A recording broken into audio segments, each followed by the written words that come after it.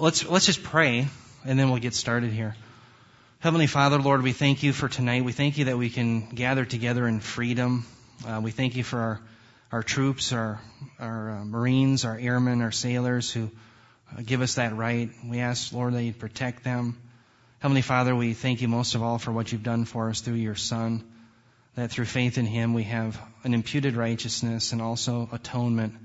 And Lord, we ask that you'd help us think well upon your word, that we would know it well, that we would think hard, and that this word would dwell within us, and it would conform us to the image of your Son. It would change us, that we live lives that are pleasing and holy in your sight.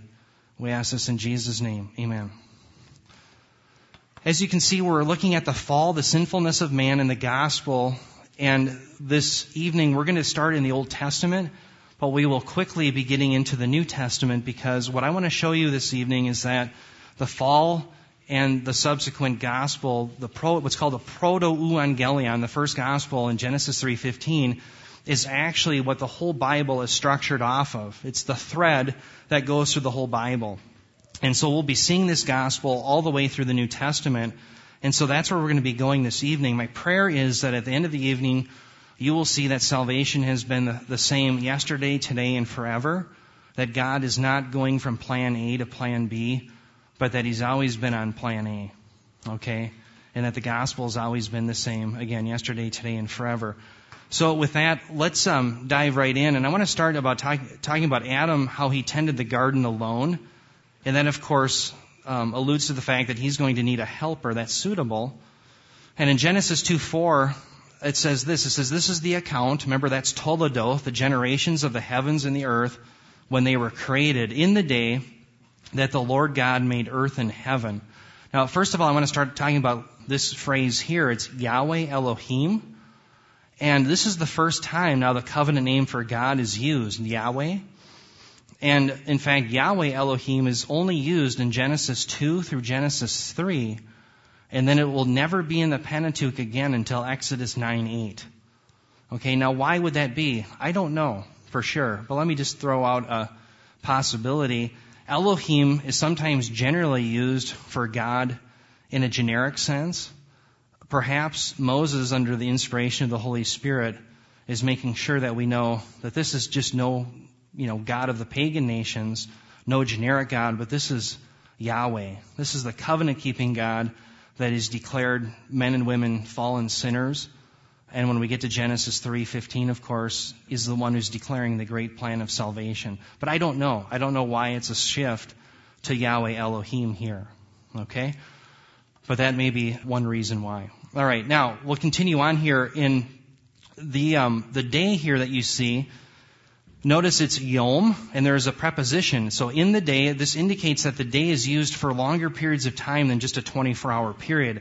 I'm just pointing that out, that when it comes to day, we always have to look at context. There are times when the day certainly indicates more than a 24-hour period. Okay? Now, I'm not going to get into the dating or the age of the earth this evening. If you want to bring it up in the question and answer time, that's fine. But I just want to point out that yom, context dictates often how we understand it being used. And certainly it's used sometimes for a 24-hour period, sometimes it's more than that. Okay? Now, when we get to Genesis 2:15 through 17, we see this cultivation that the man is going to do. And it says, then the Lord God took the man and put him into the garden of Eden to cultivate it and keep it. Now, let me just stop there. Remember, in Genesis 1:2, we saw that the earth was without form and void. And the implication there was that there was no one to cultivate it. Okay? And it had not yet been tilled. And then we read in Isaiah 45:18 that the remedy to the earth being without form, remember tohu? The remedy to that is a man to cultivate it, to work it. And we saw that again in Isaiah 45:18. Okay? And so again, Genesis 1:2 sets us up for the need that God is going to use a co-regent, that is man, to work the earth. Okay? Not that he has to, but he chooses to do for his glory. And then we continue. It says, the Lord God commanded the man, saying, from any tree of the garden you may eat freely, but from the tree of the knowledge of good and evil you shall not eat, for in the day that you eat from it you will surely die. Now, notice this phrase here, commanded the man. I just want to point this out, that at the time the command is given that he can eat of every tree except the tree of the knowledge of good and evil, the woman is not there. Okay?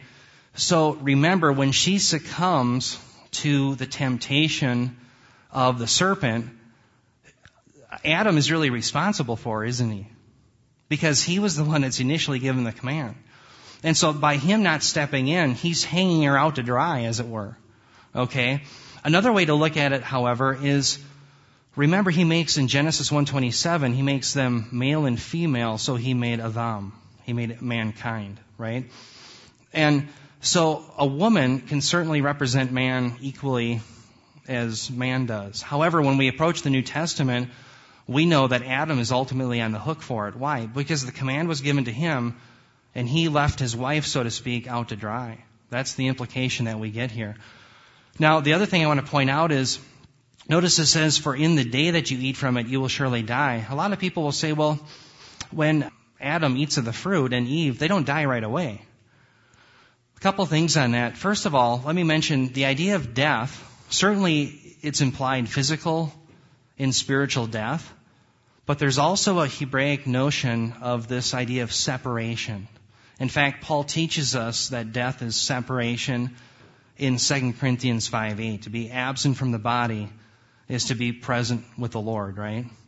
And so right away we have this idea of separation from God in the garden. In fact, we have separation from the garden itself. We have separation from the tree of life.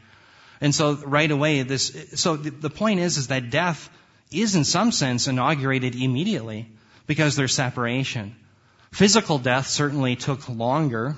Adam didn't die right away. And spiritual death, of course, Revelation 20:15 says that all whose names are not found written in the Lamb's book of life will be cast into the lake of fire. That awaits the white throne judgment. But the point is death can be seen as separation, it can be seen as physical death, and it can also be seen as eternal death. That is, in the eternal lake of fire. So just realize, though, that the Bible's not contradicting itself. It's just probably indicating the source of separation and death in its totality being begun.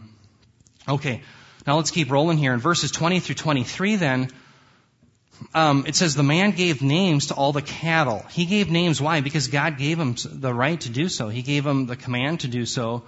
And so he is, again, using his authority that God has given. It says, and to the birds of the sky and to every beast of the field. But for Adam, there was not found a helper suitable for him. So the Lord God caused a deep sleep to fall upon the man, and he slept. Then he took one of his ribs and closed up the flesh at that place. The Lord God fashioned into a woman the rib which he had taken from the man and brought her to the man. The man said, this is now bone of my bones and flesh of my flesh. She shall be called woman because she was taken out of man. Okay.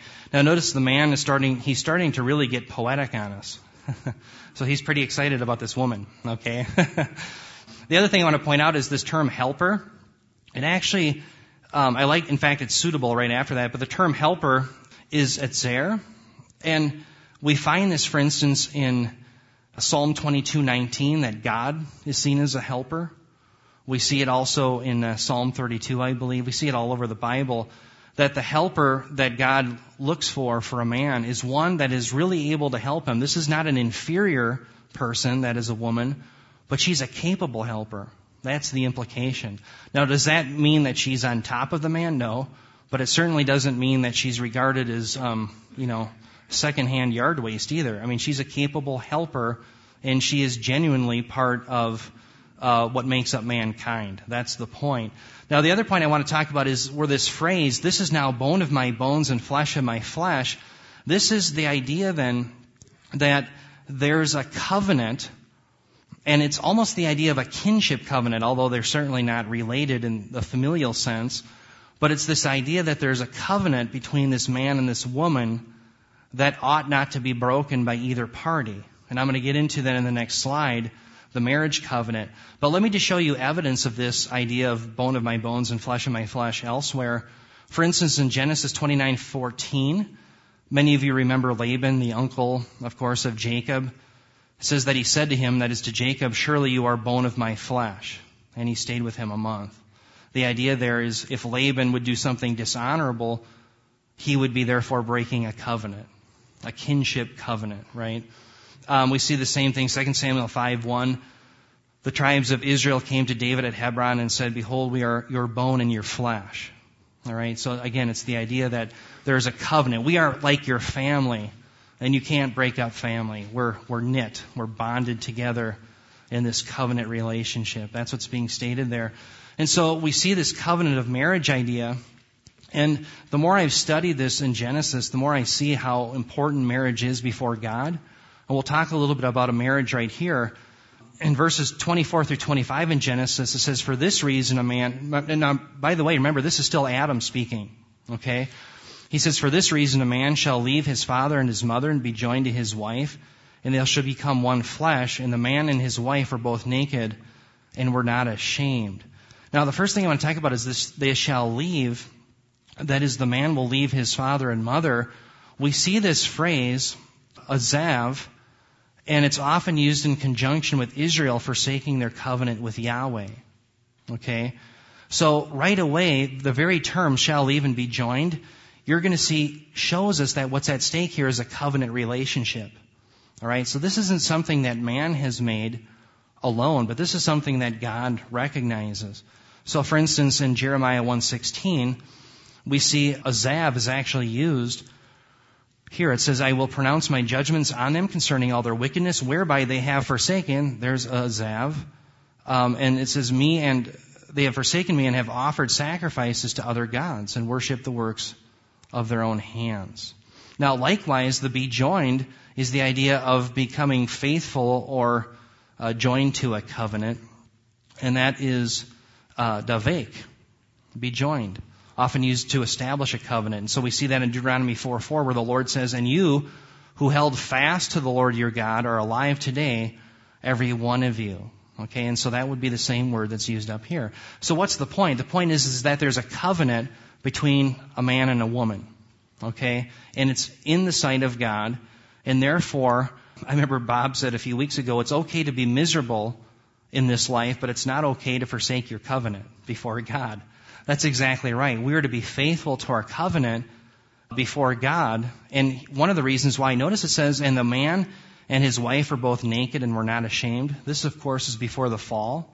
What's interesting is marriage, to a certain respect, is the last place now after the fall where it's safe to be naked again. A man and a woman can be naked and not ashamed. Okay? And when one, in fact, violates the marital covenant, they are now rejecting the totality of that other person. And not only is it a violation of the covenant before God, but it's so hurtful to that other person, and the radical hurt that it imposes upon another person made in the image of God, of course, is looked very dimly upon by God.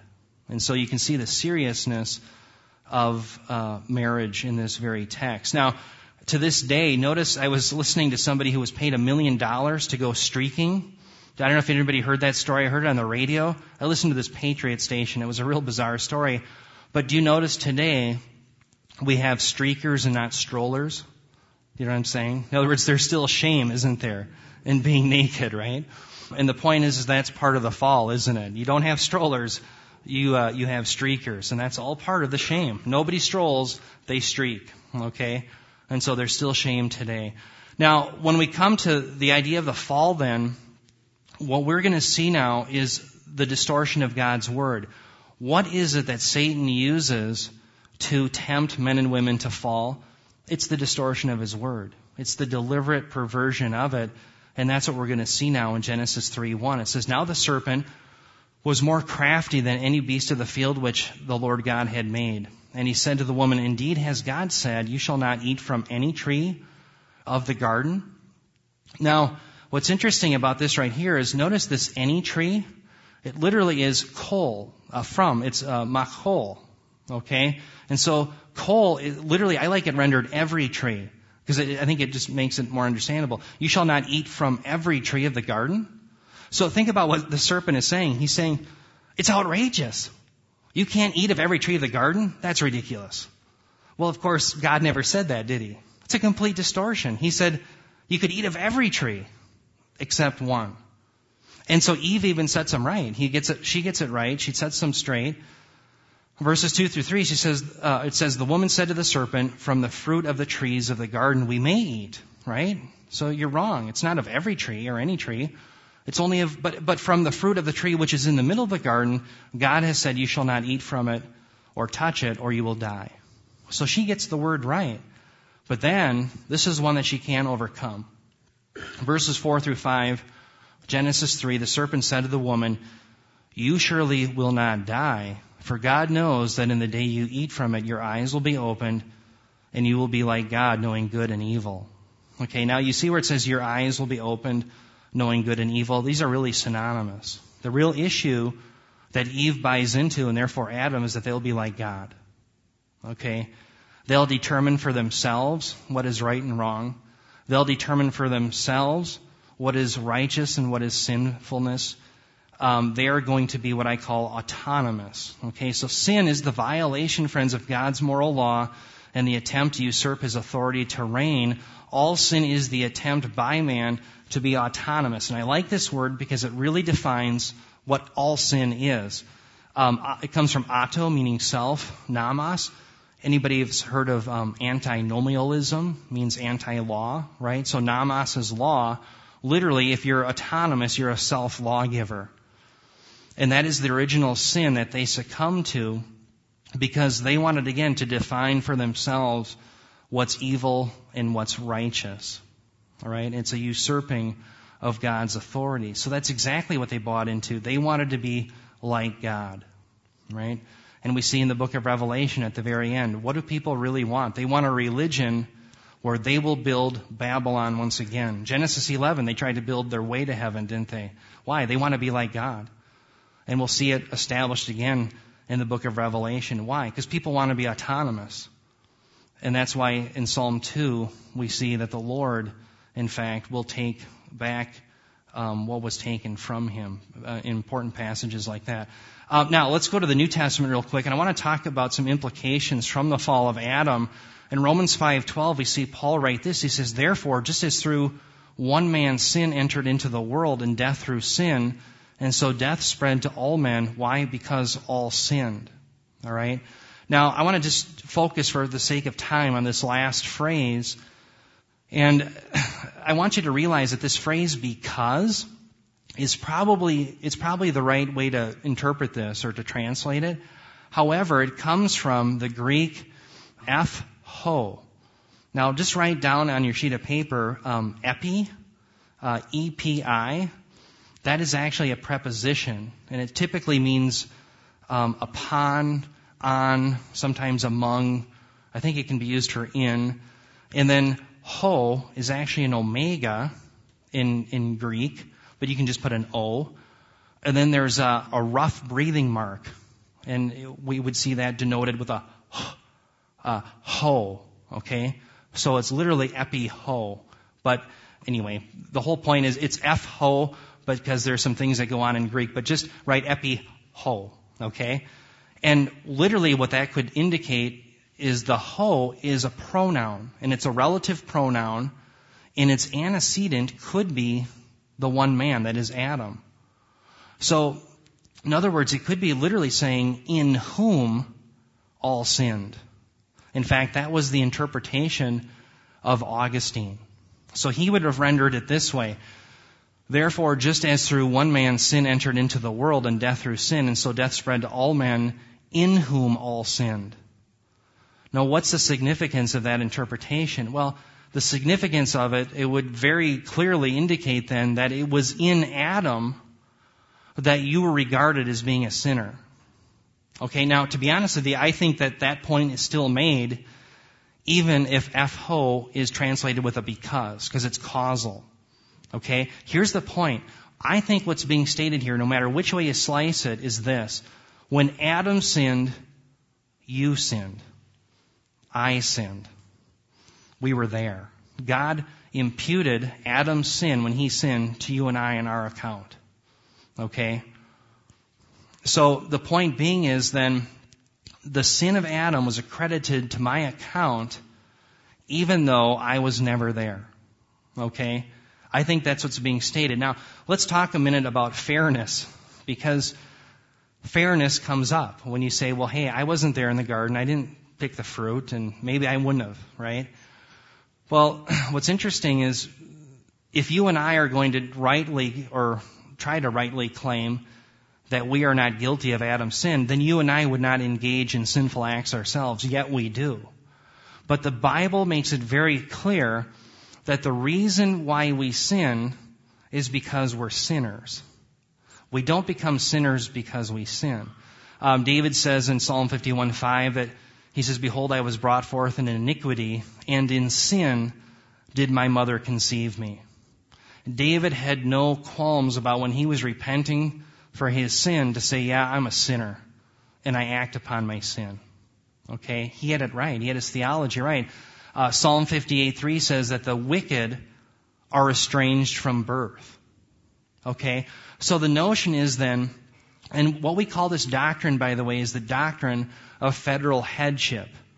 The idea that Adam, our first representative, he fails miserably, and that sin then is therefore imputed to you and I, and therefore you and I are guilty, therefore you and I are born sinners, therefore you and I sin. That's the idea. So that being the case then, one of the answers to the fairness question is, if in fact God did not work by the plan of imputation, then he could certainly not impute the righteousness of Christ to our account as well. Right? And so therefore, if we ever engaged in a sin, we would be guilty just like Adam, and we do that, and therefore it's actually to our benefit that God works by the doctrine of imputation, because now we can have the righteousness of Christ imputed to our account. Okay? And so he is therefore going to be our new representative, our new federal head. And so that's why in 1 Corinthians 15:45, Paul calls Jesus the new Adam. He's the new Adam. And now he is going to be successful in obedience where Adam failed. And that's exactly the point. And by the way, this interpretation that in fact the sin of Adam is imputed to us, I think is just nailed by the context, because in Romans 5:19, it says, through the disobedience of the one man, that is Adam, the many became sinners, but through the righteousness of the one man, Jesus, the many would be made righteous. Okay, and so therefore, you see that Romans 5:12, we are correct in context in interpreting it as imputation. Okay, now let me take you to the Gospels real quick and talk about this need for the new Adam.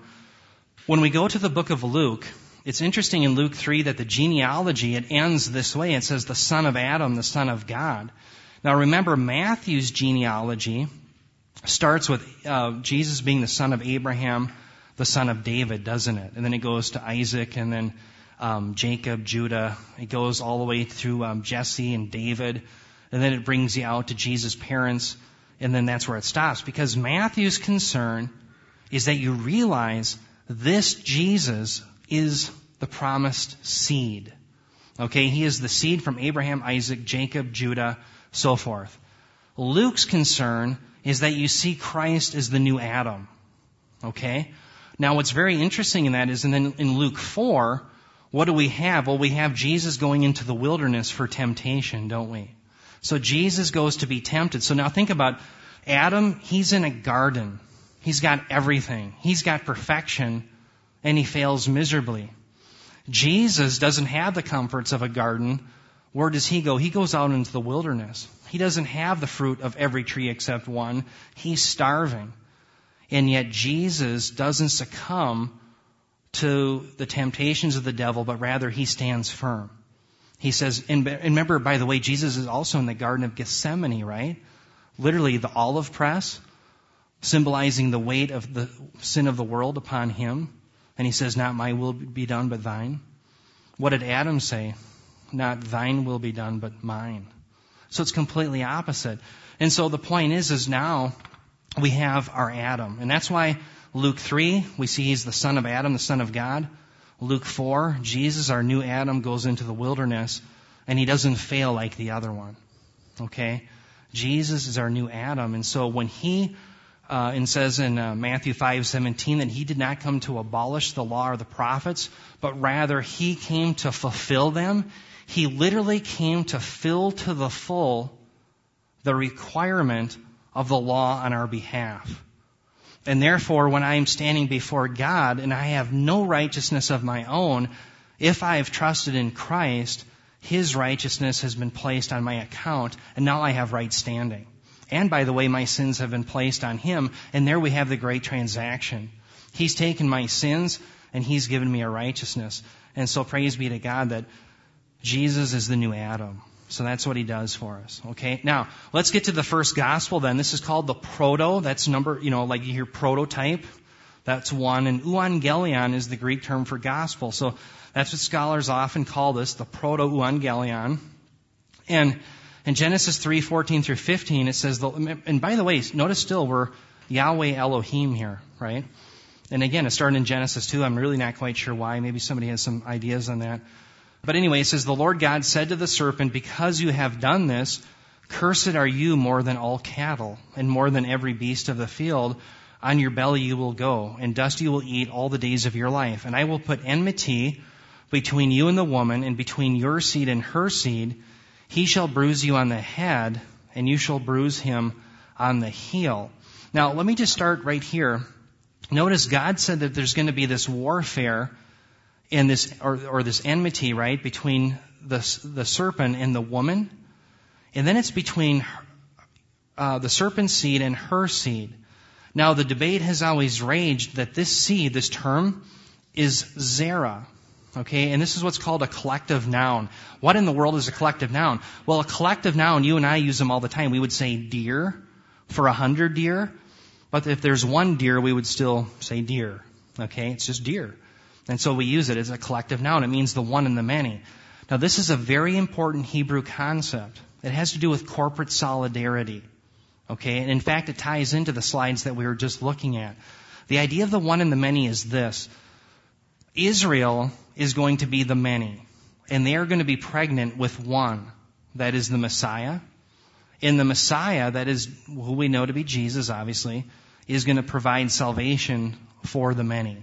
Okay? Adam, he was the representative of the many. He failed. Again, the idea of federal headship and corporate solidarity. Jesus, the new Adam, represents the many. He's faithful.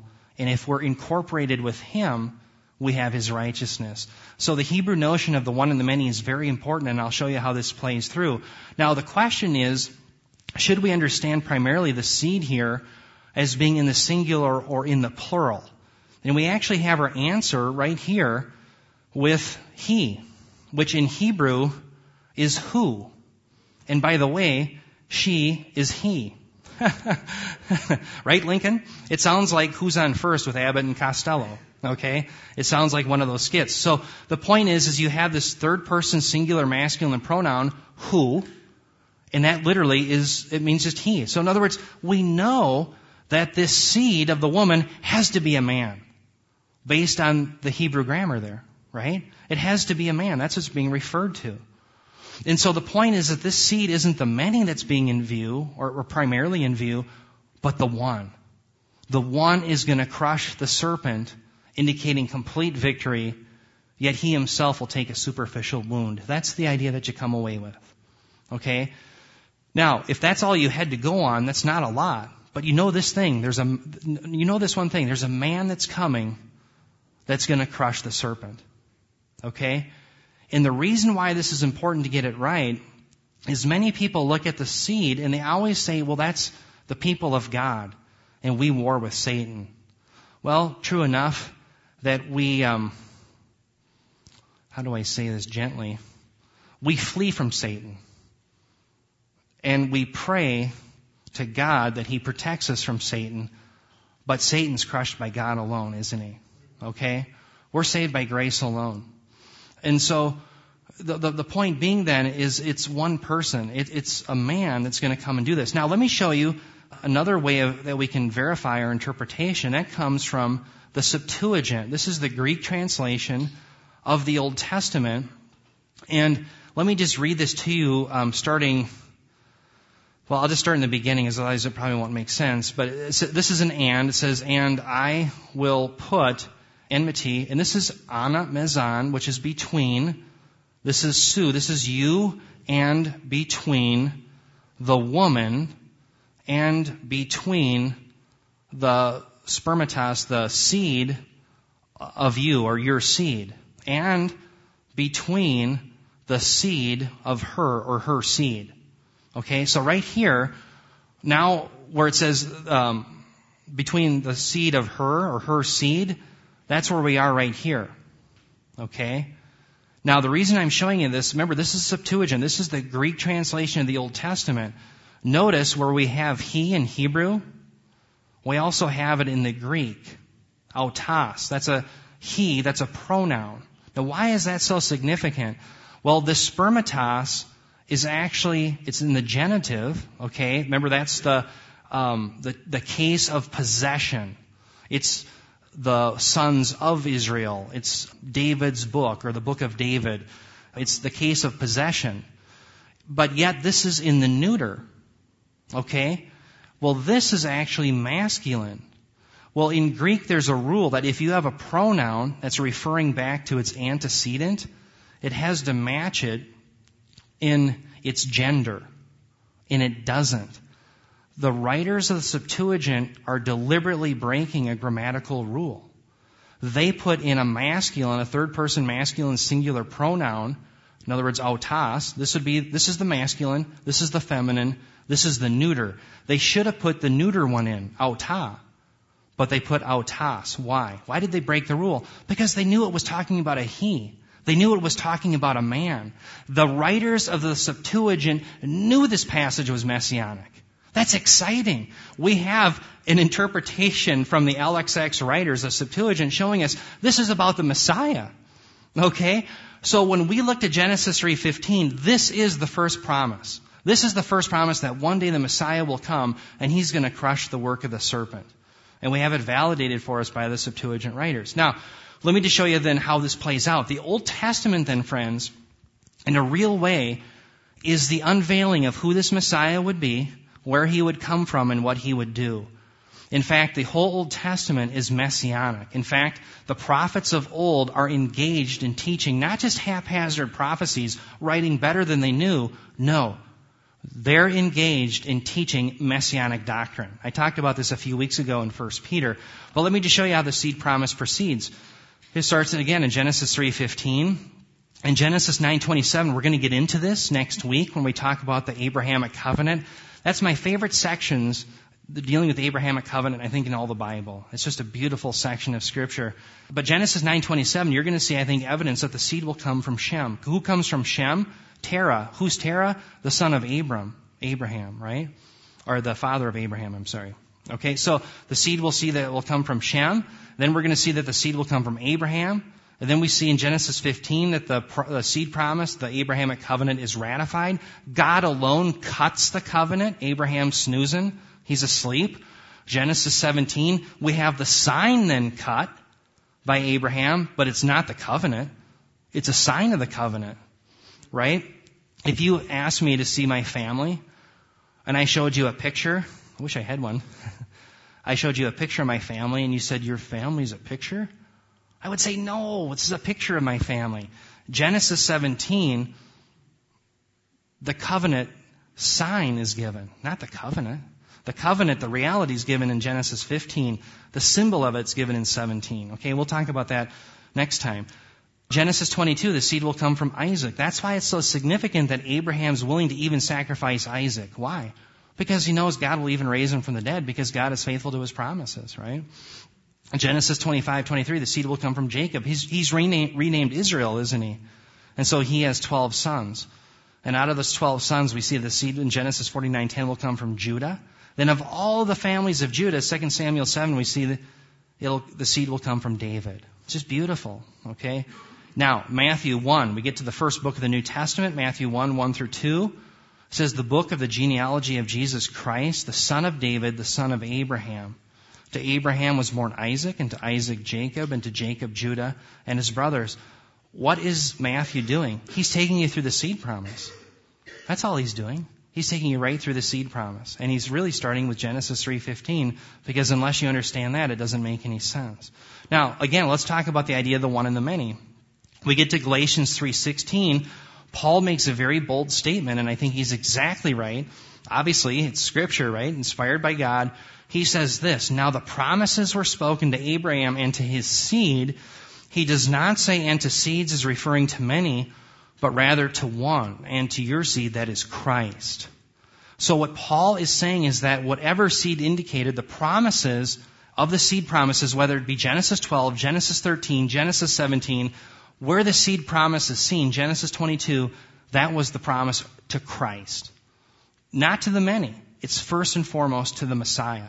Okay, now, when I was at Northwestern College, we had to read a book called Inspiration and Incarnation by a man named Peter Enns. And in this book, Peter Enns' contention, and by the way, the subtitle, I should read that to you, Evangelicals and the Problem of the Old Testament.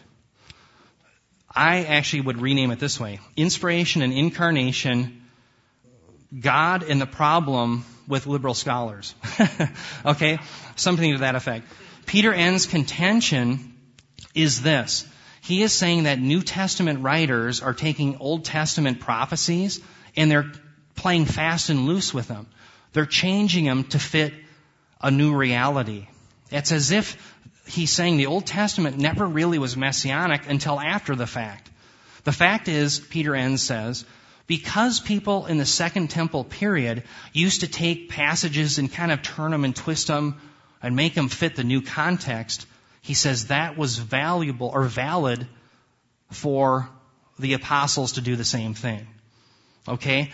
So let me read you an excerpt from this, and I want to react to it because I think you're going to see, and by the way, this is infecting evangelicalism. There's a lot of people are starting to hold to this view, and the problem with them holding to this view is they don't understand the seed promise.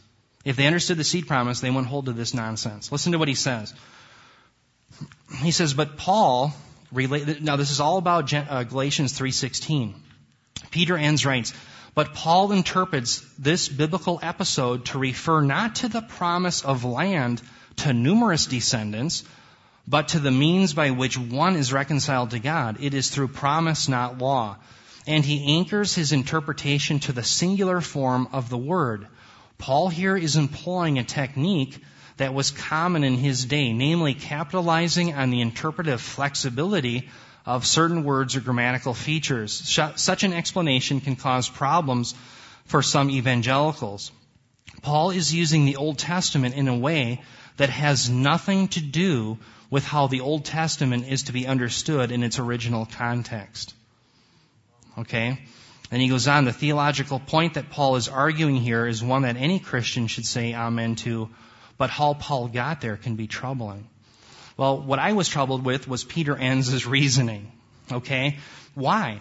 Because he's saying that Paul, when Paul says that the seed was Christ, that Paul is taking it out of its historical context. Well, let's back up. If that's the case, why is it in Genesis 3:15 that the seed was in fact the third person singular masculine pronoun? It was one. It was a man. It wasn't the many.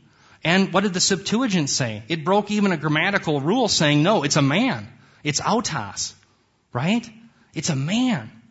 And so the point is, it's Enns that doesn't understand. What Paul was doing is he was saying, rooted behind all of the promises concerning the seed is the one. Because if the many don't survive, that is Israel, the one perishes, that is the Messiah, and the seed promise is done.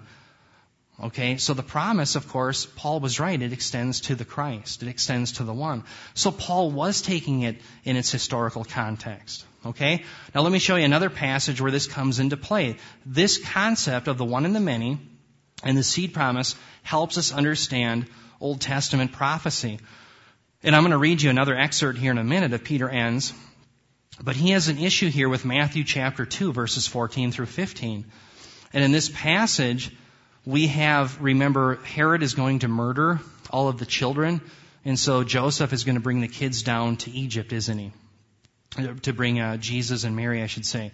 So that's where we are here. Matthew 2:14 through 15. It says, when Joseph arose, he took the young child and his mother by night and departed into Egypt, and was there until the death of Herod, that it might be fulfilled, which was spoken by the Lord by the prophet, saying, out of Egypt I have called my son.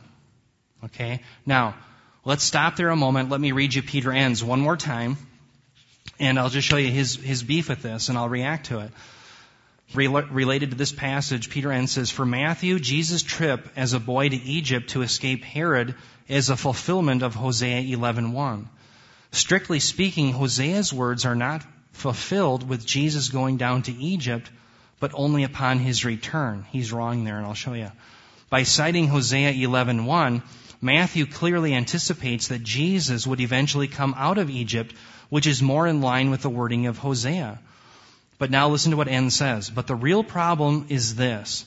Scanning the context of Hosea 11, it becomes quite clear that Hosea himself is not talking about the boy Jesus, nor is he thinking of a future Messiah.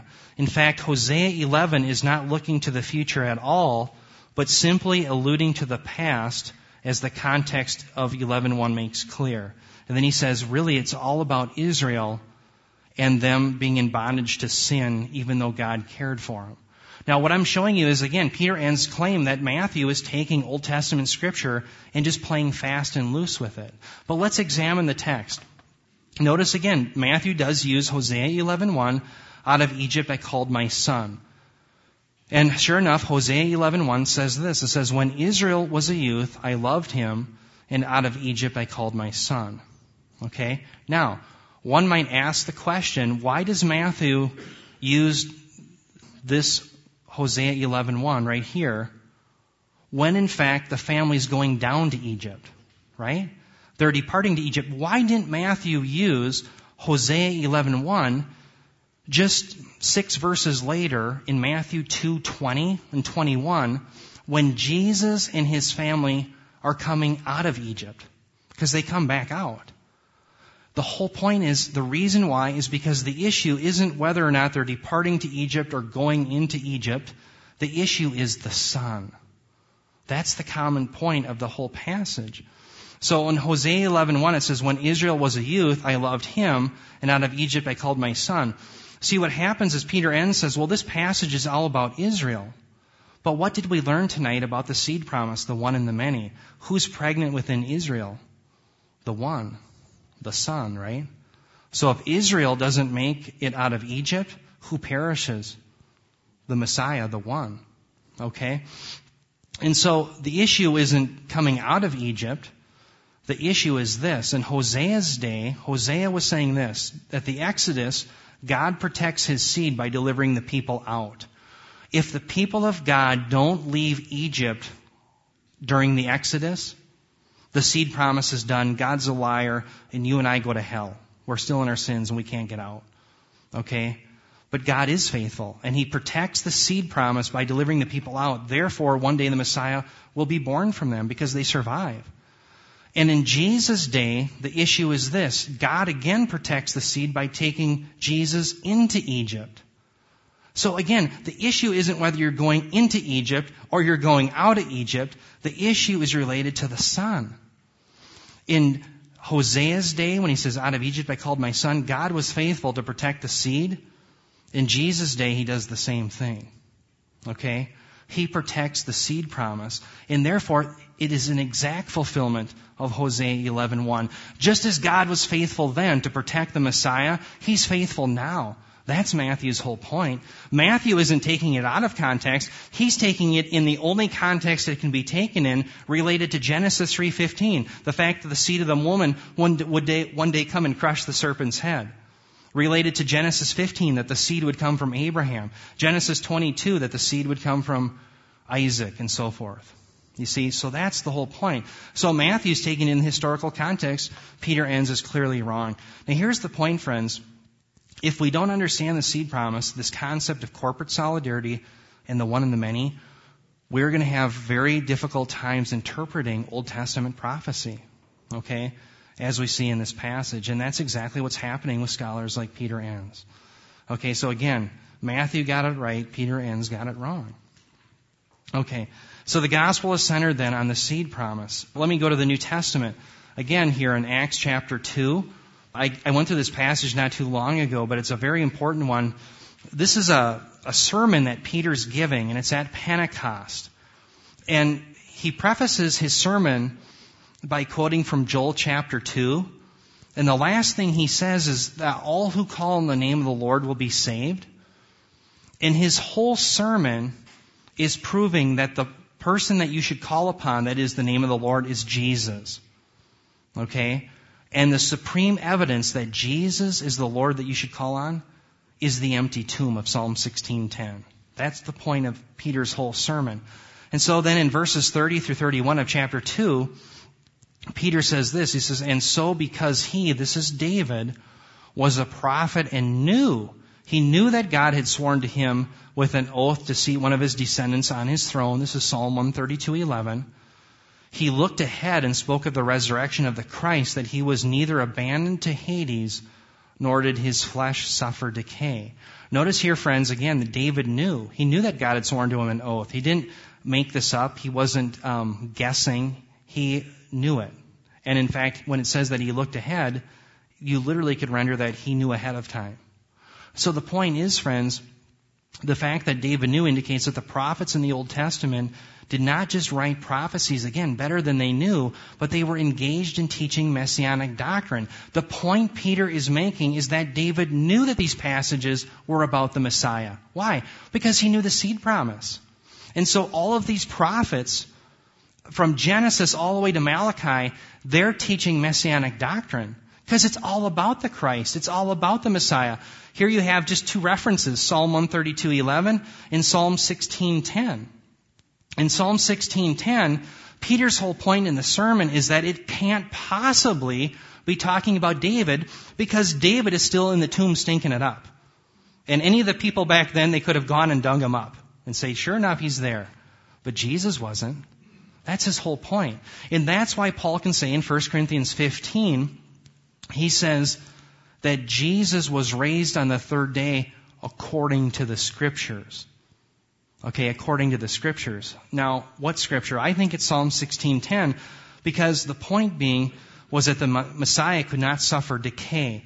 There's kind of an obscure passage in Leviticus 7, and I don't know if I'm not quite sure if it has bearing or not, but it's interesting to me that the priesthood, they would have access to some of the sacrifices that they would give, and they were actually able to eat of some of the meat that was left over from the sacrifices, if there were some. And what's interesting, though, is that they could eat nothing after the third day.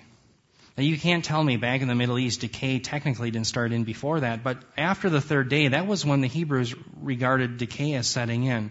There was also a belief that the Hebrews had that somehow, now this isn't canonical, but that the spirit somehow hung around the body for 3 days, and then the fourth day it left. The point being, though, is the Levitical law, the technical definition, I think, for decay starts at the fourth day. That's why in John chapter 11, when Jesus is going to roll away the stone, he's going to call Lazarus out. And isn't it Martha? I think it's Martha says, no, Lord, don't do that. Why? There's a stench, right? It's the fourth day. She makes it a very clear point that it's the fourth day. Well, the Messiah comes out on the third day, and therefore, in technical Hebrew jargon, he doesn't suffer decay. And that's why Paul can genuinely say, according to the Scriptures, he was raised on the third day. So he's the fulfillment of Psalm 16:10. That's the point. Now, again, the point is that the Messiah, this whole passage is about him. And so David was always writing about the Messiah. That's the point. So again, the seed, by the way, the seed here is actually karpos. It's actually for fruit. So this isn't sperma or spermatos. This is actually karpos, but it's synonymous. It really means the same thing. Again, it's a collective noun. The many, that is the Israelites, are pregnant with the one, that is the Messiah, and the one, that is the Messiah, will provide salvation for the many. Okay? Again, we see that same concept. Now let's move to Acts 13:22 through 23. What I'm going to show you now is that this doctrine of the promise, again, the seed promise that we looked at, the first gospel, is everywhere in the New Testament. I'm just giving you a smidgen of them. The promise, it uses the definite article. It's everywhere. Now, this is Paul, he is in Antioch Pisidian at a synagogue, and he's preaching to the Jews. Listen to what he says. It says, after he had removed him, He raised up David, that's talking about God removing Saul. He raised up David to be their king, concerning whom he also testified and said, I have found David, the son of Jesse, a man after my heart. That comes from 1 Samuel 13, who will do all my will. From the seed, literally, of this man, according to promise, God has brought to Israel a Savior, Jesus. So listen to the content of Paul's gospel. It has to do with the seed. Again, this is the term that we saw in the Septuagint of Genesis 3:15. It's spermatos. And notice, Paul here is again, well, I guess it's Luke who's writing the Acts, but it's a genitive singular. So, in other words, had Paul been preaching or had Luke intended that this descendants had meant literally many? That's typically how we read it in the English, right? There are many descendants. But it's in the genitive singular. So the priority here is on the Christ again. It's on the one. Just like Paul says in Galatians 3:16. So think about it. From the seed of this man, that is David, and the seed is primarily singular, talking about the Christ, according to promise. What promise? Well, the promise that a Messiah is going to come and one day crush the serpent's head. Okay, God has brought to Israel a Savior, Jesus. That's the gospel. The gospel is about who Jesus is and what He did. Now, there's an important, I think, implication and application to our lives in this. Some years ago, it was probably 5 years ago, I was a minister of a teenage Bible study, and we had a young man who came out from Teen Challenge, and I don't know much about the organization. God bless them that they're trying to reach youth and they're trying to bring the gospel. But this kid was going to give a testimony. And I'll never forget how disappointed I was in his testimony because all he did was talk about himself. Friends, the biblical testimony, that is preaching the gospel, we are not testifying to who we are testifying to who Christ is.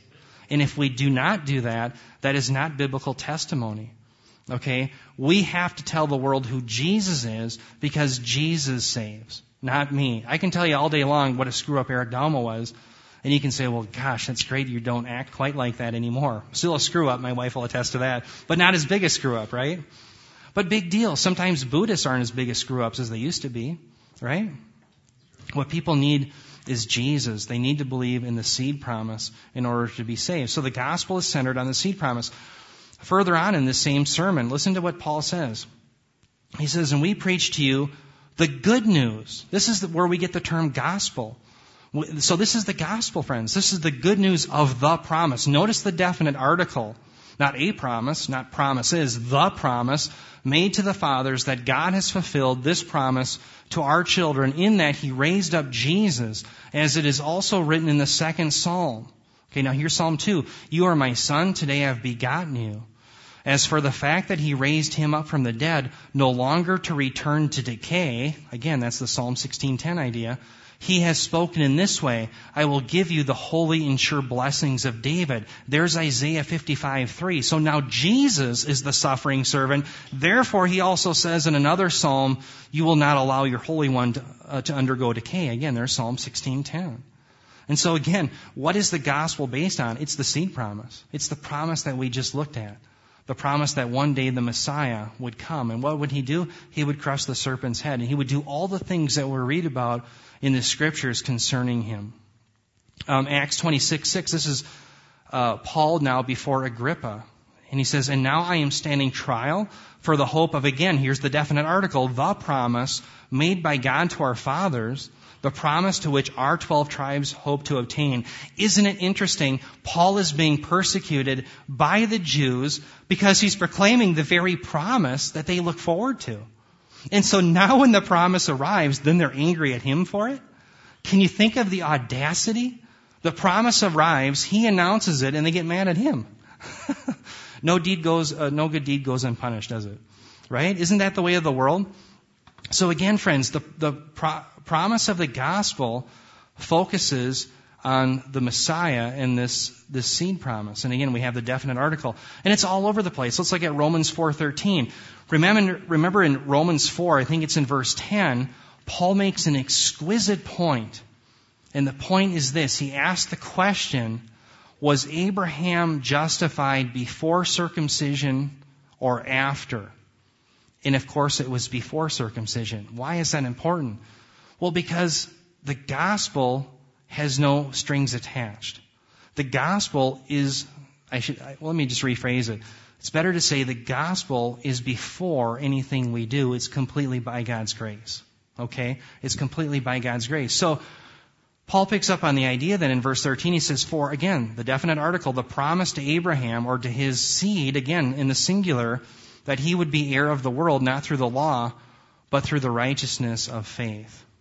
Okay? Romans 4:16, he continues, for this reason it is by faith, in order that it may be in accordance with grace, so that the promise will be guaranteed to all the seed, not only to those who are of the law, but also to those who are of the faith of Abraham, who is the father of us all. He continues, Romans 4:20 through 22. He says, yet with respect to the promise of God, again, definite article, he did not waver, that is Abraham, in unbelief, but grew strong in faith, giving glory to God, and being fully assured that what God had promised, he was able also to perform. Therefore, it was also credited to him as righteousness. So let's stop there. The point being, that's Genesis 15:6. And so what did Abraham believe? He believed in the promises of God, that God had promised that the seed would come from him. Abraham in Genesis 15, prior to Genesis 15:6, right in the first few verses, he says, I have Eliezer of Damascus, and he's my only heir. How do I know that I'm going to receive the promise? What does God do? He takes him outside and he says, look at the stars, so shall your seed be, singular. Abraham knows it's a reference to the Messiah. And it says he believed him, it was credited to him as righteousness. Okay, now we'll talk more about that. The seed promise also has to do with the many, the descendants as well. Now we come to Romans 9:8. It says that is, it is not the children of the flesh, Paul says, who are children of God, but the children of the promise are regarded as seed. Now let me talk about this. In Romans chapter 2, Paul declares to the world who God views as being Jewish. Romans 2:28 through 29 says, a man is not a Jew if he is one outwardly, nor is circumcision merely outward and physical. No, a man is a Jew if he is one inwardly, and circumcision is of the heart, not of the written code, but by the Spirit. So Paul's whole point is that the seed, that is the many, the descendants who would end up finding messianic salvation, were never confined merely to the physical descendants of Abraham. But it was anyone who would believe in the seed.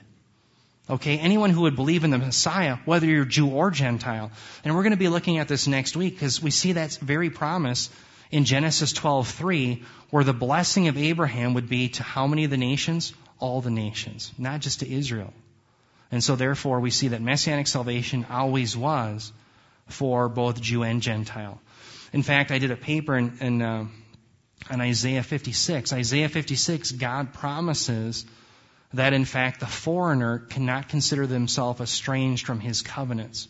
And even the eunuch who's been, a lot of times kings would get eunuchs within their harem, and these men had no promise according to the Hebrew concept because they couldn't have children, right? But yet even they would be considered blessed. Why? Even though that they were foreigners, even though that they were eunuchs, if they drew near to faith and they partook in messianic salvation, they would be considered blessed. That's how important messianic salvation is. And that's exactly what Paul is saying. That salvation has been from yesterday, today, and forever. It's always been the same. Whether you're Jew or Gentile, it's always only through belief in the seed that is in the Messiah. And that's why Paul says in Galatians 3:29, he says, and if you belong to Christ, then you are Abraham's descendants, heirs according to promise. And so right now, friends, you and I, through faith in Christ, we're Abraham's seed. And when we go, whether the Lord tarries, I don't know what's going to happen. We don't know the future. But whether, if we die and we go to the ground and our soul goes to be with the Lord, or we're raptured and we're given a resurrected body, the point is we're with the Lord of heaven and earth. We're with the Lord of Israel. We're with the Lord of Abraham, Isaac, and Jacob through faith in Christ. And it's the same promise again, yesterday, today, and forever. Now, one more point that I want to make. Now, let me just stop before I put this up even. Again, in order to be a partaker in messianic salvation, it doesn't matter if you're Jew or Gentile. But the point is, if you believe in Christ, you become you enter into the promises of the church. Okay? So by faith in Christ, you enter the church.